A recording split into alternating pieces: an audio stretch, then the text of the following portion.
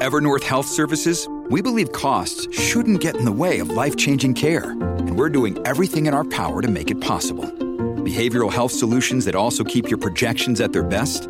It's possible. Pharmacy benefits that benefit your bottom line? It's possible. Complex specialty care that cares about your ROI? It's possible. Because we're already doing it. All while saving businesses billions. That's Wonder made possible. Learn more at evernorth.com/wonder. Many of us have those stubborn pounds that seem impossible to lose, no matter how good we eat or how hard we work out. My solution is PlushCare. PlushCare is a leading telehealth provider with doctors who are there for you day and night to partner with you in your weight loss journey. They can prescribe FDA-approved weight loss medications like Wegovy and Zepbound for those who qualify. Plus, they accept most insurance plans. To get started, visit plushcare.com/weight loss. That's plushcare.com/weight loss.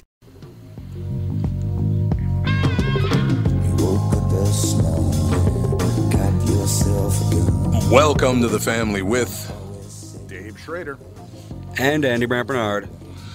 Magnificent. We'll be right back in just a couple of seconds. Great guest coming up, Eric Huberman.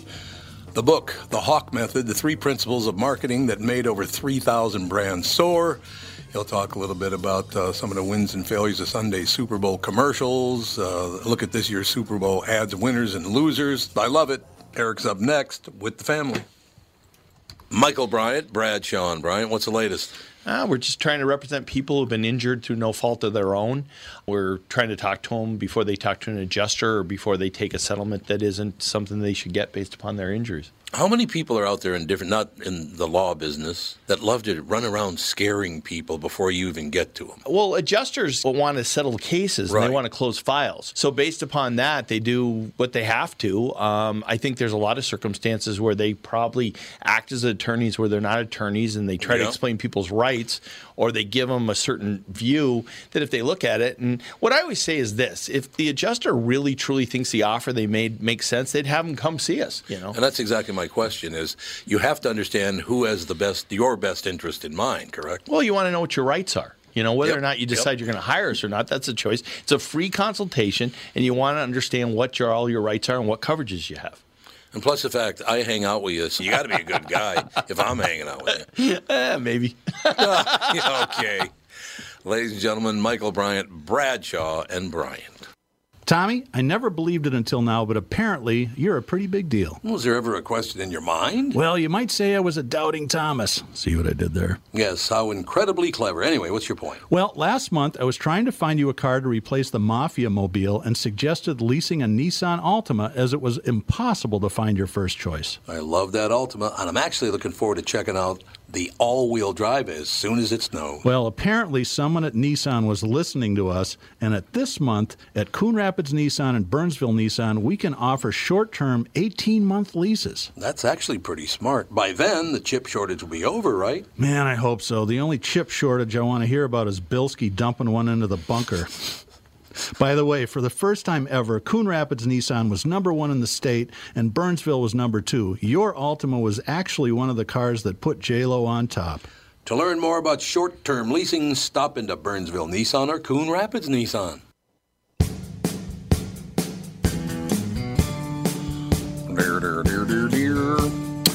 We are back, ladies and gentlemen. Let me know when Eric's ready to go. He is. Eric, how are you today? I'm good. How you doing? Marvelous. You pronounce your last name Huberman? Yeah. Can you hear me? I wanted to make sure. Eric Huberman with us, ladies and gentlemen. The book, The Hawk Method, The 3 Principles of Marketing That Made Over 3,000 Brands Soar. Serial entrepreneur and founder and CEO of Hawk Media, Eric Huberman, to break down some of the wins and failures of Sunday's Super Bowl commercials. A look at this year's Super Bowl ads, winners and losers. We're talking about a number of things, Eric. So where would you like to start? You want to start with the commercials? Wherever. Start with what, say?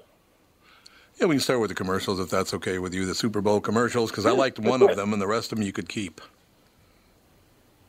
Which one did you like?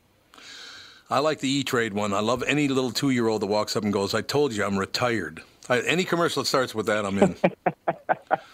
Yeah, I know. If you're talking about the general, the best way to make a Super Bowl commercial is to land on humor. People are having fun. And with anything in marketing, you got to think about the context in which someone's getting that advertisement. It's easy to reach whoever you want, so it's kind of an old school thought to say, oh, well, are we reaching our demographic? I think everyone's heard that term. That's easy to do these days. There's no reason you can't. But so you got to think, like, how are they receiving it? What are they doing? And in this case, frankly, most of the country is drinking, eating junk food, watching football, having fun. That's the hope. And so if that's what they're doing, you want to make sure you contribute to that and you're a part of that. So most of the winners and almost all of the winners, it's humor. It's something that people are like, oh, I like that. That was funny. It was Frito-Lay, whether it was the Seth Rogen and Paul Rudd ad or the animals beatboxing, like those were ones that were really good. I thought the Larry David one, the FTX one was hilarious, but that might just be my own bias, but I thought that was a good one. I understand. Yeah. Did you not? I'm curious on your end. And again, we're looking at the views. Like that one definitely did really well. But the winner, actually, and I'd say the objective winner of the Super Bowl was the Coinbase ad, which is interesting because it doesn't fall into what I just said. Yeah, that is very, very true. Yeah, the QR code bouncing around the screen for those that didn't catch it, that generated them 20 million clicks. 20 million people clicked that QR code during that ad. Well, it would have been 20 million and one if it would have worked. Oh, didn't it work? Right, and so that was the issue. That's what they tracked, let alone all the people that didn't get through and didn't work. So that being said, if you do the math on that, from a Super Bowl ad, they actually directly generated about a 33-cent cost per click.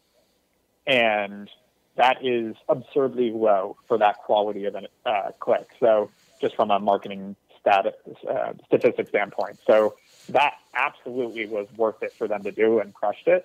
That being said, obviously, it would have been nice if their site was ready for it. Yeah, that would have been a good thing. Now, Eric, I do have to ask you a question about. I'm in a different generation. I was born in 1951. I'm 70 years old, so I'm kind of out of the mix as far as that is concerned. But I found it kind of embarrassing, all of the Hollywood people that showed up in commercials. It was every person. And I think, who did they miss? Did they get Claudette Colbert in there? Or they dig her up? Or I can't picture that. I cannot picture that before the digital era where now everybody's in everybody else's face. And now I just couldn't see anybody doing that before. Yeah. So, and you mentioned the book too. Like we talk about, there's 3 categories to marketing and 3 pillars: awareness, nurturing, and trust. Trust is a major factor in marketing, building trust. And a big way to do that, if you haven't built your own brand or trust, is third-party validation. What celebrities do for brands is if you already trust that celebrity, which I know we talk about in the news, like don't trust celebrities, et cetera, but the problem is if you're familiar with someone, there's an inherent trust. So it's a shortcut. And if it's not done right, it's inauthentic. You get the Crypto.com ad, like with LeBron, like that. Didn't feel right. But if you do it right, like the Larry David ad, which is funny because you're talking about competitors, but the Larry David ad, it was so Larry David and it made so much sense. It was authentic because Larry David is authentically that guy who's like, it's not going to work. And then let's be real, I think 90-something% of the country at some point has looked at crypto and been like, I don't know about this, including myself. And so it was so like real and hit it. And they already know Larry David to be that guy versus having to educate the audience on like, don't worry, this is how this all works. This is who this is. So it's a shortcut, but it can hit or miss, and it's expensive. Like those celebrities make good money. So it adds a lot to the budget of these things. But if you're spending $7 million on a 30-second spot, spending a few $100,000 more to get that celebrity to make sure that spot gets attention and builds that trust is a lot of times worth it, which is why I think a lot of people are doing this. It's just a little bit of an extra expense. Yeah, but I agree. Sometimes it feels a lot of times it feels cheesy, and it's like, did you really need to have these guys? Yeah, I got nothing against that. They're out there in Hollywood to make money. I understand that, and they're actors, and they'd be acting in a movie or a TV show or a commercial. That's their job. I do understand it. Right. But I like, maybe I'm just lame, but I like herding cats and 2-year-olds retiring. That's what I like. Oh, I agree. I think kids and pets are great commercials. Though a few years ago, I remember GoDaddy tried to do a commercial with and it got banned by the Super Bowl. So sometimes that backfires too. You kind of broke up there, Eric. The commercial had what? A few years ago, there was a puppy mill commercial with the Super Bowl with GoDaddy that actually got banned because they thought it was in bad taste. So, but I do think puppies and babies are great ways to draw people in if you don't have celebrities. No, I think that's true. Andy, we had a little bleed over there. Is that taken care of? Yep. Thank you, sir. Yeah, Eric, for some reason, somebody else started talking right over you. I don't know what happened, but yeah, you heard that too? Okay. I don't know where it came from. It's one of the things I love so much about digital, Eric. A lot of bleed over. Yeah. That's all I know. I think it is No, I do have to ask you a question because you would know this probably better than anybody. This Super Bowl blew by. My God, they played it in like 3 hours almost on the nose. What was that all about? I mean, maybe the commercials made it flow. I love the fact that the game didn't take 5 hours to play. That was a huge part of it for me. Well, I think that's just my Rams were efficient. That's all that was. Yeah. But no, I honestly couldn't tell you. Like they seem to take the same amount of commercial breaks. I just don't actually know why that happened faster, but I was actually there, and it did feel actually like a normal pace of a game. Okay, don't lie to me, Eric, because I know you did, but I'm talking about other people.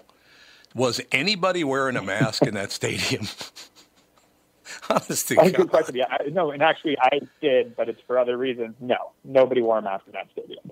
I didn't think so. In fact, I actually mentioned this to some friends. There were security walking around asking people to put masks on, and everyone was ignoring them. But I'm being sincere. I wore a mask for other reasons. I've got someone at risk near me, but I was one of the only ones. And I wore a 95 mask because that actually does protect. I thought for sure you were going to say you wore a mask because you planned to rob a bank on the way home from the Super Bowl. Is that, that would have been a good plan, too. Somehow I got to pay for those tickets, right? Yeah, exactly. That's exactly it. So did you like the Super Bowl? Did you like most of the – I tell you what, we talked about the winners and losers. Did you like the game, first of all? Yeah, I thought it was a great game. I mean, the end of it was kind of odd and surprising. Like we were all expecting them to march, kick a field goal, and then I was worried that the momentum would be on the Bengals side, but then it didn't. And so I think the entire crowd was shocked. But I will say, and I've said this a few times, I've got tickets to the Rams and Chargers. It was the most mellow football game I've ever been to in my life. Like, right. It's really funny to see when you get a bunch of corporate, guests and celebrities and rich people, frankly, sitting in a crowd. It's like they're golf clapping touchdowns. It was a little bizarre to see because I went to the University of Arizona. Like I'm used to being a sports fan. Like I was cheering and screaming and doing all the things, and I would look around and be like, "Am I the only one yelling right now? Like, what is this?" Yeah, that's exactly the feeling I got, and maybe that's why the game went by so quickly. And it wasn't like the game didn't have any energy, but the crowd certainly did not have much energy. I just thought, I mean, they weren't bad, but they certainly weren't over the top about anything. No, there were very few people over the top. And I even saw a guy get pulled aside by security for a second because he was yelling too much and spilled his beer on something. Is that a football game? Like, you always get beer spilled on you. They pulled him aside for yelling at a football game? And spilling his beer on some people.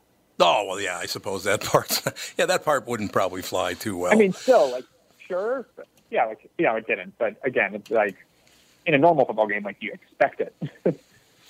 Yeah, that's very true. What do you think of the current state of advertising the way it is? And the reason I ask you that, I did voiceover for about 35 years, from pretty much 75 till about 2010, something like that. And, I lived in New York and Chicago and, travel back and forth. This was before digital, so I had to, when I did voiceover, I had to fly all over the world, for God's sake. It was unbelievable. But I've got voiceover friends that literally have a studio in their closet now. Absolutely. Yeah, it's changed completely. You used to have to travel a lot and the whole deal. Yeah, you're saying in terms of the current state of advertising, it changed a lot very recently, and it doesn't change as fast as people think. I think there's a, sort of common lie told that like marketing is this giant moving target that they're, chase a shiny object. And I think that's actually a fallacy and ends up putting a lot of people in a bad position. Facebook and Google were like two of the best advertising channels for the past decade. And when you realize that, you go, okay, so it doesn't change that rapidly. But the iOS changes, Apple changing, iOS updates that screwed up Facebook a year ago are now, they're being seen in the market. What Facebook posted, $10 billion in losses last quarter.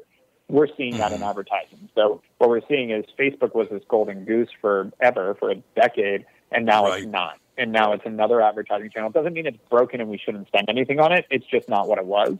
And so we're having to go wider. We're having to be more strategic with what we do with that Facebook traffic, because it is not as profitable as it was, meaning you have to find other ways to make it convert higher and make more money off those channels. So what's nice is, thankfully, I like to think we're good at what we do. So we're actually benefiting from it, because most of the agencies that have just lived off of straight Facebook ads for a long time aren't surviving, and they're moving out of the way. And what's coming in are companies like ours that look at full funnel marketing, look at all the things, all the different aspects that come into it, and are able to say, hey, spend this much on Facebook, but you also need to do email marketing and text message marketing and Google and TikTok and TV and radio, et cetera. No, I think you're absolutely right about. Well, is that a demographic thing? Did Facebook's demos get older? No, and thank you for bringing that up, because that's what I think a lot of people think. There's so many people on all these platforms. It's not a demographic thing. There's plenty of young people still on Facebook, as much as there's plenty of old people on TikTok. Demographics are reachable. What happened is Facebook had a really, really good algorithm to optimize for people to buy, and it was all based on tracking through cookies. And so two things happened. One, Apple really hurt that ability for Facebook, so it's really hard to track individual behaviors and interests from Facebook off the platform now. So when someone's on Facebook and then goes to another platform on their iPhone, which the majority of the U.S. is on their iPhone, and the majority of people are shopping on mobile on their iPhone. So when you're dealing with that, now Facebook can't track that as well. So they can't optimize for those types of people the same. So that was super powerful, and that went away. Number two, Facebook used to track 28 days after you left or clicked an advertisement. They would track if you purchased. So you had a 28-day window to see the results. They had to drop that to 7 days with the changes with iOS. So they only get 7 days of tracking now. And we talk a lot about this in the book. There's something that a lot of people miss with marketing called the purchase cycle. And what that is from the first time you're introduced to a company to when you actually buy, there's a time period. And everybody forgets this on the marketing side. It's hilarious. Every consumer will know this, but everybody that's marketing goes, we spend money today, we make money today. It's like, no, you advertise me today, it's going to take me weeks to months normally to buy your product. And if you're not able to track that and do things during that period to keep in touch with me, you're going to lose a lot of people during that period. And Facebook used to track that. We have a call from Paulie. Was Paulie the one that just dropped the F-bomb on the air there? That was good. Seems that way. Paulie, what are you doing, Paul? You have a question? I thought it was on hold. No, you were not. Yeah, I was wondering what you guys thought about the Snoop Dogg and Martha Stewart commercial with the Bic lighter. I thought that was pretty interesting, because they were kind of alluding to different things. You know what I mean? Yeah, I mean, I think that was one of those situations where it wasn't completely authentic, where it's like Snoop Dogg didn't really fit. Like it did fine. It just wasn't going to be the winner of the Super Bowl. What'd you think of that, Paulie? What? I thought that was a really shitty answer. Well, they were talking about you passed the nice ball. Talking to you, Paulie. Come again someday. The ball is strawberries. I don't get it. I don't know. What are you going to do? All right, Paulie. Thank you, sir. I don't know. Yeah, but I don't know what the hell is going on outside here. But yeah. Cut that line, Andy. Cut that line. Yeah. Thank you, Paulie. Man, there's another one. Well, Eric. There's your demographic. That's why advertising dollars aren't being spent properly anymore. Yeah. Way to go, Eric. It's your fault. Yeah, exactly. That's who you attract. That was the most. Like, I don't want someone to give me lip service. Like, oh, thank you so much. Like, if you didn't like the answer, tell me. Yeah. No, I don't think Paulie's like that. I think he's going to tell you just what he thinks. But one thing to kind of lighten the mood for just a minute. In my voiceover career, Eric, I endorsed just about everything. I did, airline. I literally was 35 years. It was a wonderful run and the whole deal. But my son Andy is the one engineering the show. He's the one you first talked to. My wife and I have a son and a daughter, and they're both usually on the podcast. Alex is not on today. She's a teaching assistant today. But all of these things I did. I mean, I did everything from airlines to automobiles to McDonald's I did everything at some point in that 35-year period.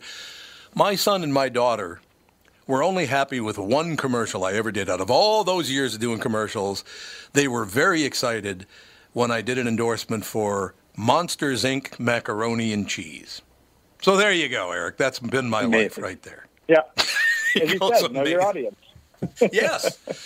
But trust me, it's the same thing with my family. Like, things that feel super big to me in my career, they're like, that's nice. And then the one thing I do that like resonates with them, they're like, that's amazing. That's exactly what I'm talking about, Eric. Now, one thing I do have to ask you that is very, very important, and I don't see it a lot anymore. Do people not understand you need to protect the product anymore? And I'll give you an example. Because I've been doing this morning show in Minneapolis since 1986, 36 years doing this morning show in Minneapolis. And I'm out eating pizza one time, and I'm with my attorney, a guy named Michael Bryant. He's on the show on Mondays. But we're sitting there, and one of the owners of the pizza place comes over, and he says to Michael, "Oh, yeah, I love your commercials. You do a great job. And, Tom, I know who you are, but I don't listen to your show." And I thought to myself, do you not know what protecting the product is? Why would you come over here? And I don't care. I mean, I know that not everyone listens to my morning show. That's not the point. The point is, well, why am I at your pizza place? If you don't support me, why would I support you? I mean, why do people do a lot? That happens a lot now, Eric. I don't understand that they don't get protecting the product. I don't get it. Yeah, I think people's EQ has declined, meaning emotional quotient, like understanding, empathy, those side of things. Yeah, I actually do think it's declined. I think, listen, we were all locked. It was declining before this, but now we've all been locked inside for 2 years. I think people forgot how to talk to each other. And I think it's less about protecting your product. I think it's just how to be a decent human being. And, sometimes you can tell a white lie, like, love your show, even if you don't listen to it. Honestly, I think just that sort of rapport building is a bit of a lost art. That's a shit answer. But I don't mind it because, frankly, I also see it's a shit.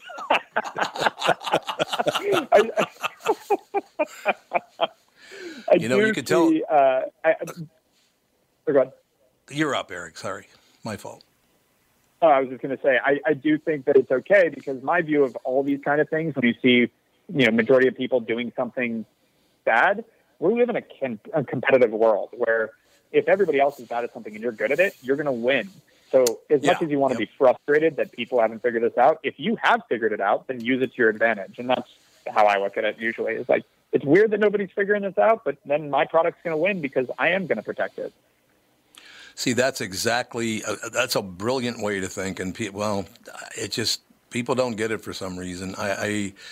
You don't open yourself up to criticism by telling someone, "Yeah, I don't support you." It's like, don't say that when I just paid good money for your product. That's not very smart. Yeah, he didn't even have to say anything. I mean, that's the thing. You don't have to lie. That was one way to do it, but you also could just be like, "Hey, great, I've seen you. Great to see you." And then if you said, "Oh, how do you like the show?" then be like, I've heard it now and then or whatever. He's probably heard it once. Like, it's that kind of thing. Like, you don't need to just throw it. Like, but again, that's the EQ thing. Like, people are awkward. No, Eric, you do know this is a podcast, right? So when I'm about to say this is a podcast, you can say whatever you want on podcasts, and you know that, right? So basically what I should have done when he said, "Well, I don't listen to your show," I should have said, in the immortal words of Paulie, "Fuck you." That's what I should have done. What do you think? Yeah, I mean, honestly, it would have you might have helped the guy because then going forward, he'd have that in the back of his head next time he wanted to say something stupid. Exactly right. That's exactly right. I think that's part of the problem is a lot of people don't get the sincere reaction from people. I credit it. I always tell people, like, one of the best reasons I've become a good salesman is because my dad was that reactive guy, and I love my dad, but he would, if I said the wrong choice of words, I'd get the reaction. And so I've always been sensitive to word choice because I grew up around it where it's like the difference between saying something slight, like one word would change it from a no problem to like, go fuck yourself. So. There you go. That's exactly it. I like this line that was written in your descriptor. Eric has distilled the art, and you brought this up already. Eric has distilled the art of marketing into 3 core elements: awareness, nurturing, and trust. I would agree. Obviously, the awareness part has to come first, because if you're not aware of it, you're not going to nurture or trust anyone, including yourself. Right. But the nurturing part is kind of brand awareness and protecting the product, isn't it? The nurturing part.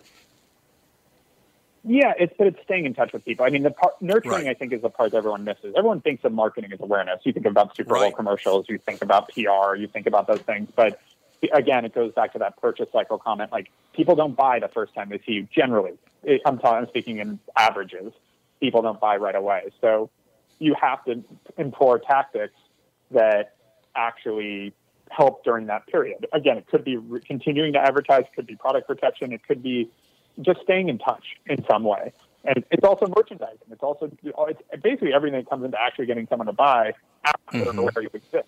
And then continuing to buy. Like, the other piece people miss is it's not just about a first purchase of the company.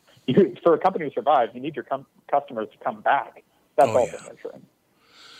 Eric, you have till noon Central, do you not, I think? Do you have 10 more minutes? Whenever you want me.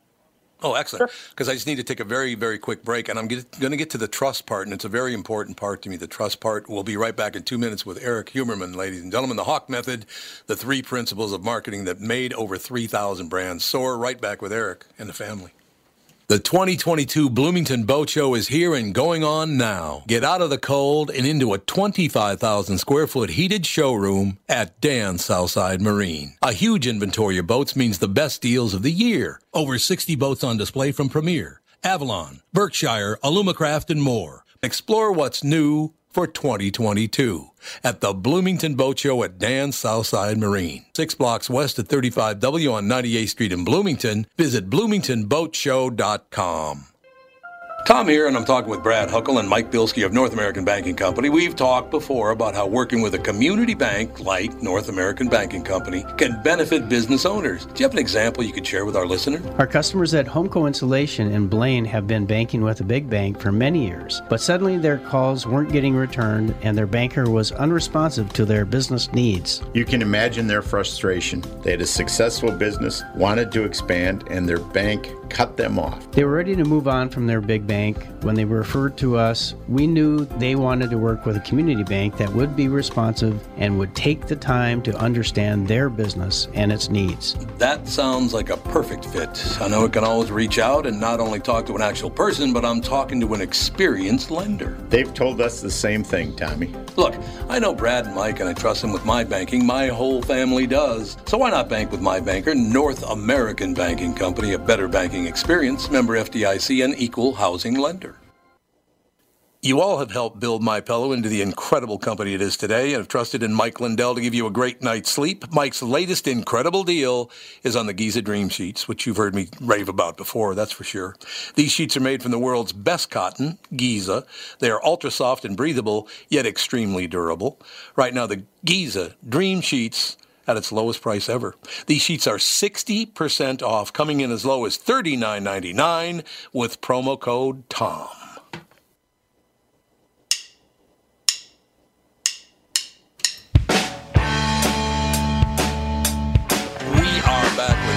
Eric Huberman, our special guest. The book is called The Hawk Method, the 3 principles of marketing that made over 3,000 brands soar. We get to the very, very important, and again, awareness, very important. Nurturing, certainly important. Trust is very, very important. And the question I have for you, Eric, is, and I, very quickly, I grew up a Democrat. My mother was a hardline Democrat. And then later on in life, I tried being a Republican, and I didn't care for that either. And I'm pretty much a centrist politically. The trust part, right now, I have a problem with, because I'll be honest with you, Eric, I have a problem in that you can't watch the news, you can't watch sports, you can't follow politicians. There's no trust there anymore. That's a problem, isn't it? No, I totally agree with you. I think it's a real problem, but again, similar to what I was saying before, I think with every problem, it's an opportunity, because all these people are not trustworthy. Be trustworthy. If you're trustworthy now, you're going to stand down. I believe what you just said politically is actually like 80% of our country.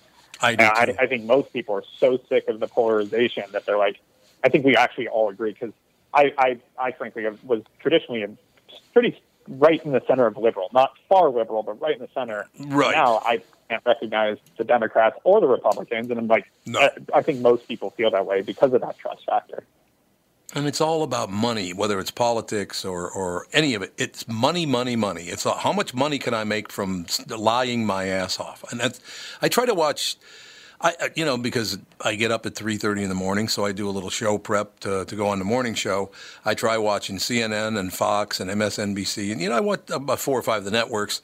I can't find one that tells the truth. They have their own version of the truth. But the complete truth, not one of them tells the complete, not even close to the complete truth. And it's just Hollywood has gotten way over the top with that too. The fact that I have to follow this political party to make sure that I succeed as an actor, that's not what acting's all about. Acting is about chops. I mean, I just started watching Chapelwaite with Adrian Brody. That man can act. That's all I know. Yes. Yep.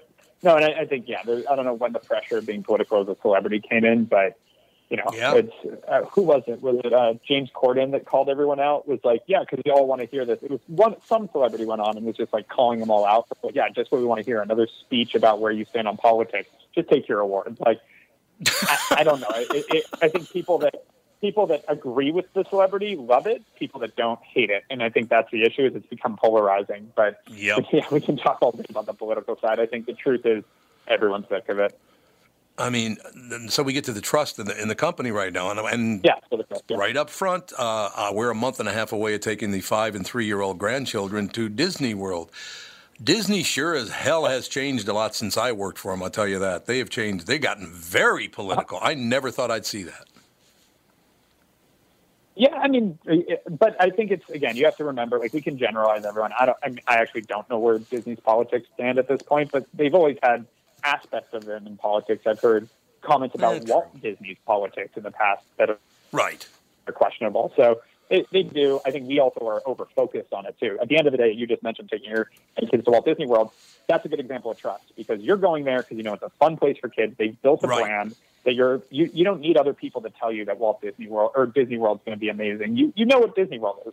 That's what happens when long term, when you keep consistently delivering on a promise.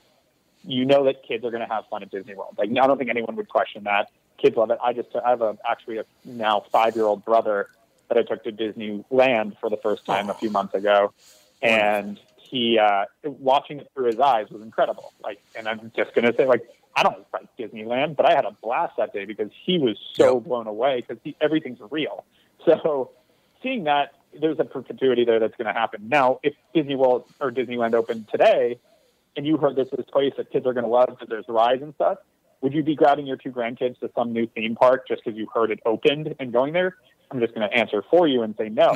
But if you then heard a ton of press about it and you turned a bunch and you heard some people you trusted and maybe publications you trust, wherever your trust still lies, told you it's the best thing kids have ever seen, now you might start going. So what we found is 75% of consumers won't buy from a company they don't inherently trust. Later on, that trust can come from consistency and brand and something the company's known for. But early on, it comes from third-party validation, meaning other places that you do trust recommending this. And it's almost like borrowed trust. Yeah, that makes so. Is there a list, and I guess maybe I should know this if there is, but is there a list of maybe 10 American companies that Americans trust the most? Do we have such a list? I think it changes all the time. I'm sure there is some sort of list like that, like some, most admired companies, something along those lines. I don't know if people have levered it with trust. Maybe that's something we should create. But, we got a partnership, Eric. The Eric and Tom Trust List. Yeah, there I like it. Yeah, I like it. Let's publish it. But yeah, in terms of, I like the example, like Facebook is not on that list. And, whether or not Facebook has actually done all the things, they've done so bad in the press and so bad on third-party validation saying Facebook's doing good things, it's been the opposite. So many people have constantly heard, whether it's our government or news, saying that Facebook is evil, that people believe it now, whether or not they're actually evil. Because when I dive in, have they made some bad decisions? Yes. But has it really been out of intent? I don't know about that. But it's been just told enough times that people believe it. And that's a whole other part of trust is what is said a lot becomes believed by the masses. And it's interesting, and I've watched it in politics, I've watched it, and it's happened in history. If you keep saying something over and over and over again, people naturally just start to believe it. It's a weird tool that you have to be, it's kind of like where great power comes great responsibility. Like, don't abuse this because people do, but it happens good and bad. So, it's happening with Joe Rogan right now. He's a conservative podcaster, et cetera, and they're berating him. And then I just watched a highlight reel of all the times he talks about being liberal and supporting Hillary Clinton and saying Obama was the best president I've had in my lifetime, but apparently he's a staunch conservative. Yeah, I don't really understand that he's. I don't see him that way at all. He's an interesting guy, by the way. Do because people have said it so much. Yeah, no, and that's the whole problem. That's the whole problem with digital is just get repeated. Now, I do make.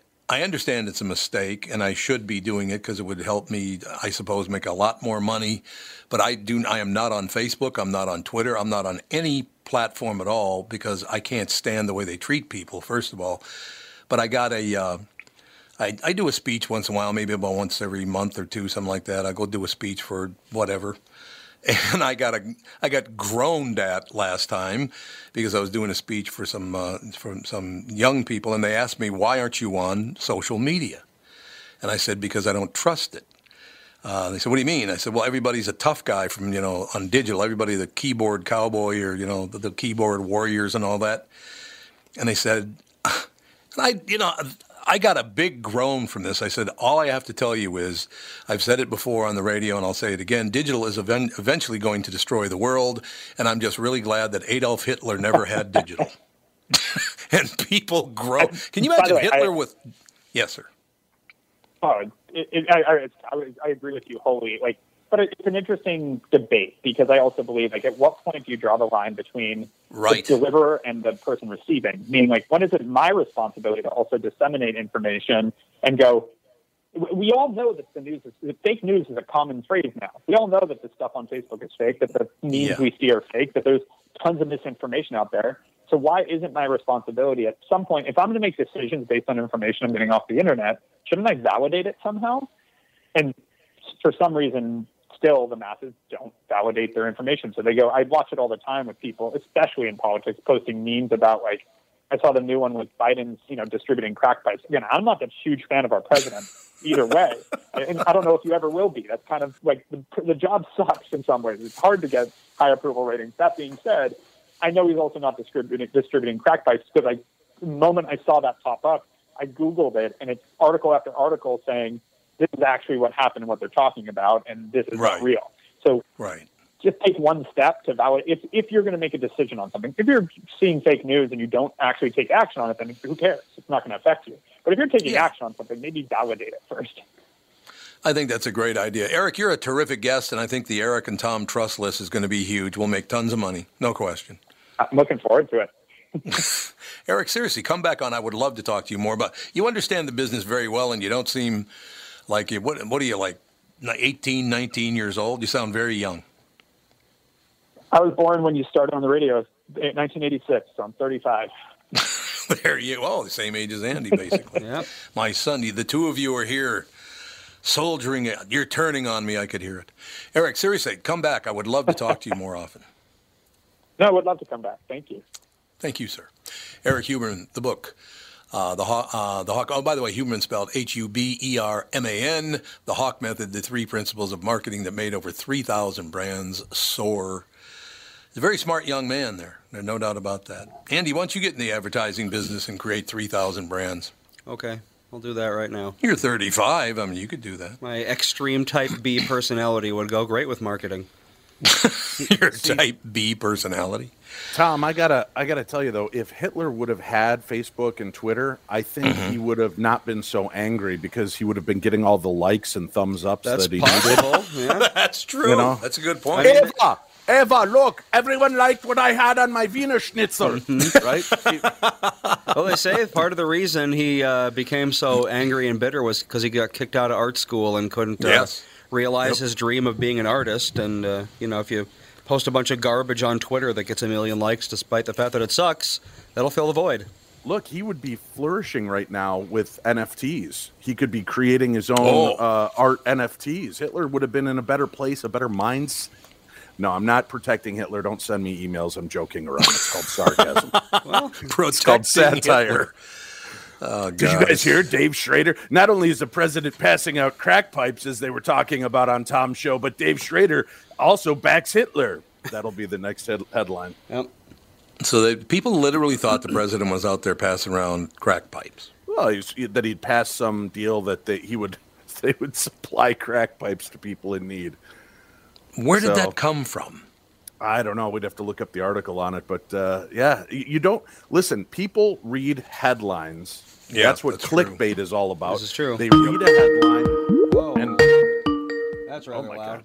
Yeah, they read the headline, and then they think they know everything about the article, and that's all they need to, because if it came out and it's on here, and what they forget is that, some low-level tier website might have written this article, and then somebody posted it on the New York Times site, and then somebody will take that link and then put it up, and then it looks like it's coming from the New York Times, but it's really coming from Bubba Joe's Barbecue and Ramblings page, on some crazy-ass page somewhere. And people, they'll see that. They'll see the New York Times or the Washington Post or some major link on there, and they'll assume that means it's legit, and that's the amount of research that they do.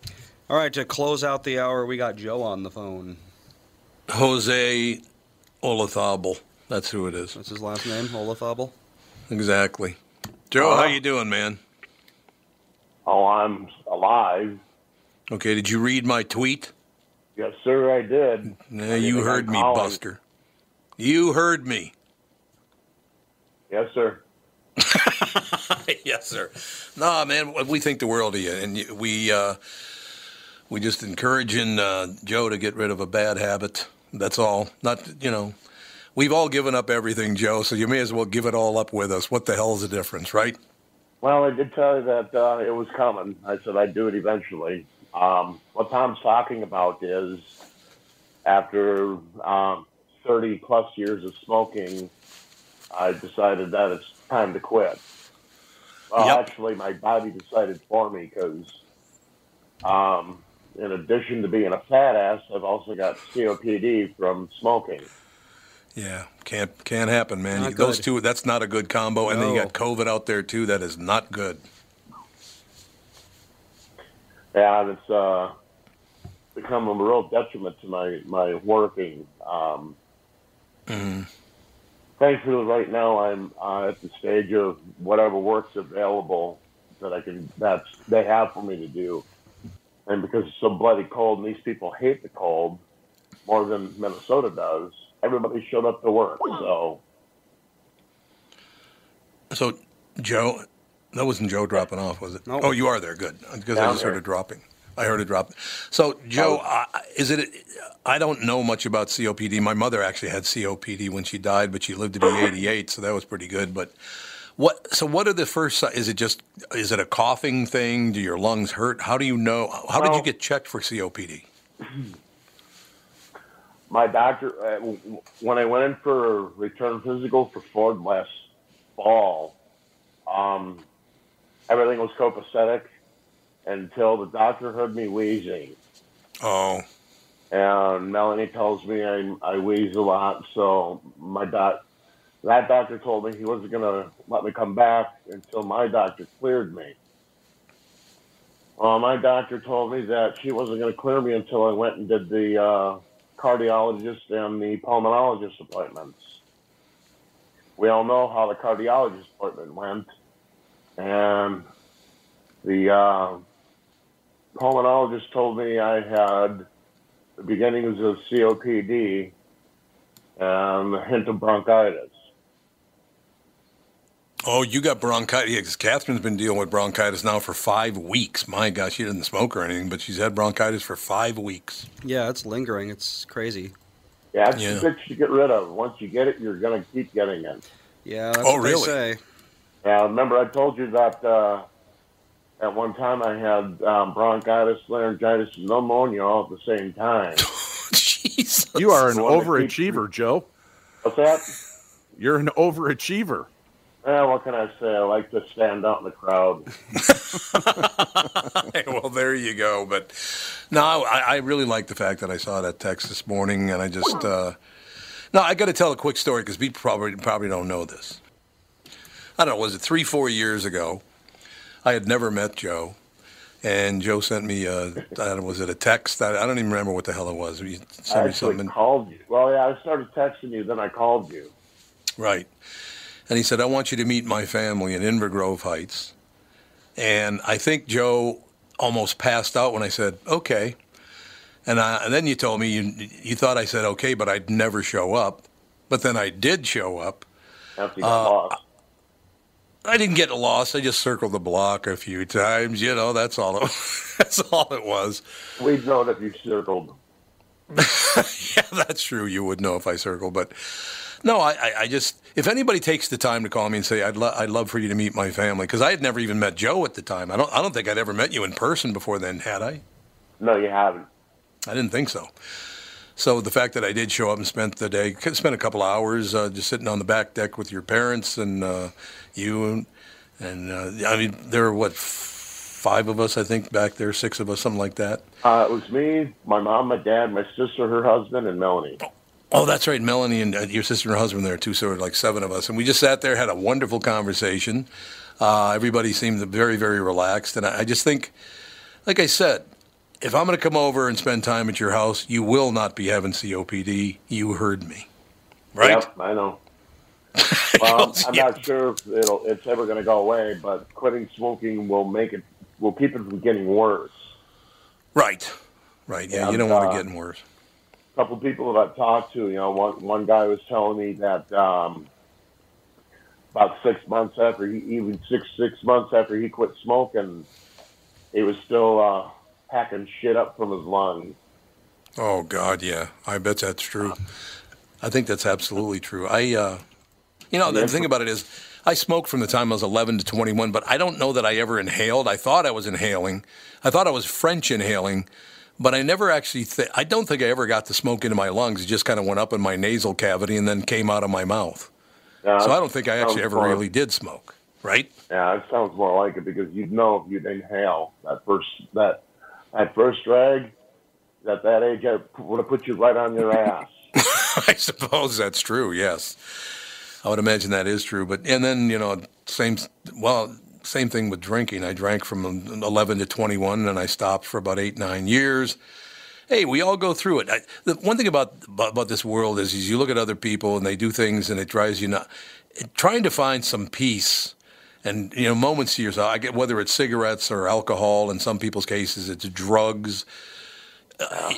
Best thing you probably do is avoid watching television, particularly the news and politics, man, because, I literally have made announcements. I am strongly a centrist now because I can't stand either one of these parties. I'm talking about the extreme edges. I don't mind Democrats and I don't mind Republicans. The far left and the far right, you can keep them all. They're disgusting to me. Well, you saw the pictures that I sent you, sent out in the group text that Doc sent to me, right? Yep. So you know how I feel about politics. He goes, hee. That's real nice. Well, yeah. Okay. So have you already given up the cigs? I have. Good. Well, report in once in a while. Keep in touch about it. I want to, if you need, look, if you're tempted, give me a call because I get up at 3:30 in the morning anyway. What the hell? I got nothing better to do than talk to you about smoking anyway. Right? I got a better deterrent. If I can give up drinking, I can give up cigarettes. Yep, it's true. You're 100% right, and do it. You've already done it, so just stay on the straight and narrow. And Joe, we'll talk to you soon, pal. All right. Congratulations. Thank you. Have a good day. Bye. Thanks, you too. Dave, you know this, and Andy, you know this as well, being in the business for, 10 years now? That's one of the things I love about this business is the personal attachment that you get with listeners. That, he sent me a text message at I think it was about 3 o'clock this morning, talking about having COPD, and he had to give up cigarettes and all the rest of it. That feels really, really good when somebody you met because you're on the air and then you got in touch with them. And the first person that I know of that he reached out to was me. And that's quite an honor, don't you think? Yeah, definitely. When you make that kind of connection, yeah. Mm-hmm. But man, they take the time to listen to this show and the morning show, and they enjoy it. That's the least you can do. You can support your friend when he needs or she needs your help. That's all I know. It's just, well, Andy, you've never been a smoker, and you're not much of a drinker either. What do you drink, about once every 2-3 months, something like that? I don't know. It depends. I can sometimes go a year without drinking anything just because I don't feel like it. Because you don't feel like it, and you've never been a smoker. Nope. Which is pretty healthy. Dave, you don't smoke, do you? No, I don't. I didn't think my so. mom, I grew up with my mom being a chain smoker, my dad smoking constantly, so I just never, I hated it. I didn't want to be around it, and I certainly didn't, I sure took a drag or two as a teenager. Yeah. But that was about the extent of it. That is it. We'll take a break. Hour 2 is all on the two of you. It's get off your ass and get to work. Let's go. What do you want to talk about in the second hour? There's got to be a bunch of stuff you want to talk about, I would think. Well, hey, I could mention, if you want, we could talk about a couple of movies that I just checked out. Love to do it. Insight. Yeah, why don't we do that, and we can kind of roll from there. We'll talk movies and TV shows. That'll be a great idea. That's coming up in just in the second hour. What, about 10 minutes, Andy? Yeah. We'll be back with the family.